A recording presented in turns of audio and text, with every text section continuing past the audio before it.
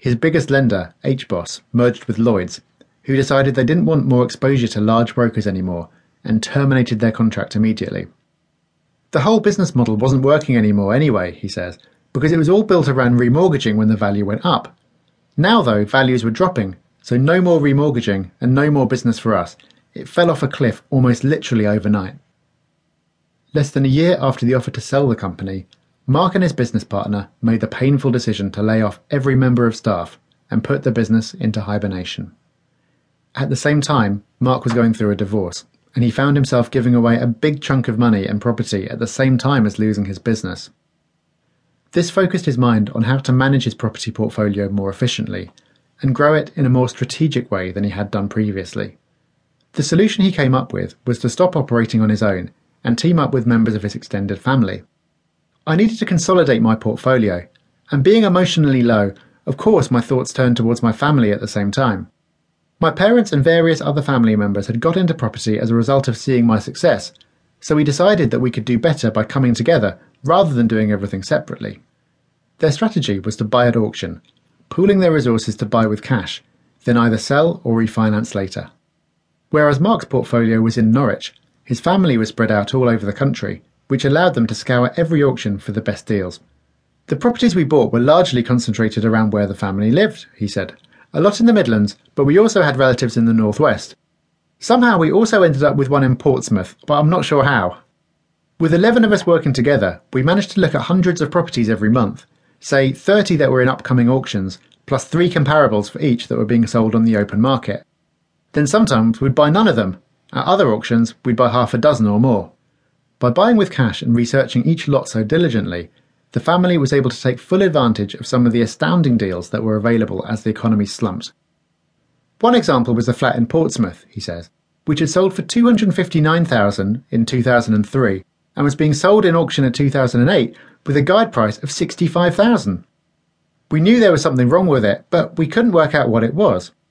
In the end, we bought it for $62,000, and the next day the company that was responsible for the management of the block went into liquidation.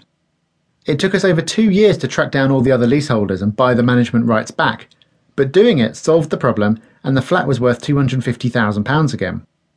The property was unfinanceable that entire time, so you can only do that kind of deal if you can buy with cash and have the flexibility to hold it for as long as necessary.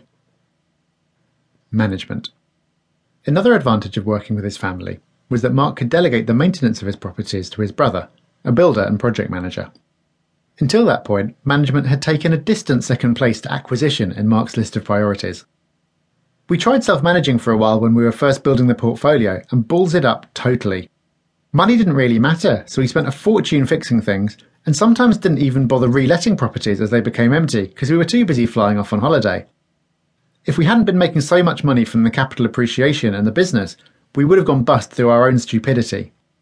Eventually we noticed that our bank balance was going down instead of up because we were wasting so much money, so we had to do something about it.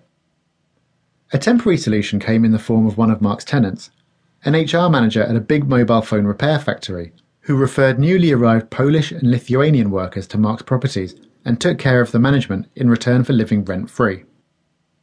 Bringing the management fully into the family, though, allowed Mark to turn it into one of the core strengths of his property business, rather than the necessary evil it had previously been. We've issued over 1,000 tenancies, he says, and only had to go to court twice to seek possession. Maybe it's luck, but I like to think that it's because we've got systems in place and we apply common sense to our referencing and letting processes. To start with, Mark almost doubles his pool of potential tenants by omitting one of the most common phrases in property adverts: no pets. Instead, we say, pets considered, guarantors may be required. Because would you really object to someone keeping a goldfish if they're a good tenant? I like to visit potential tenants in their own homes anyway to see how they live, so I can meet their pets at the same time. If it's a massive Rottweiler and there are claw marks all over the furniture, then maybe not. But considering pets is the easiest way to increase the number of tenants who will be interested in your property. Mark wants his tenants to stay as long as possible to minimise voids, and has started demonstrating this using a document called a deed of assurance. The deed states that if the tenants have done nothing wrong and Mark asks them to leave within 5 years, he'll pay them money to compensate them. This gives good tenants peace of mind, while still allowing Mark to legally evict them if they don't pay their rent.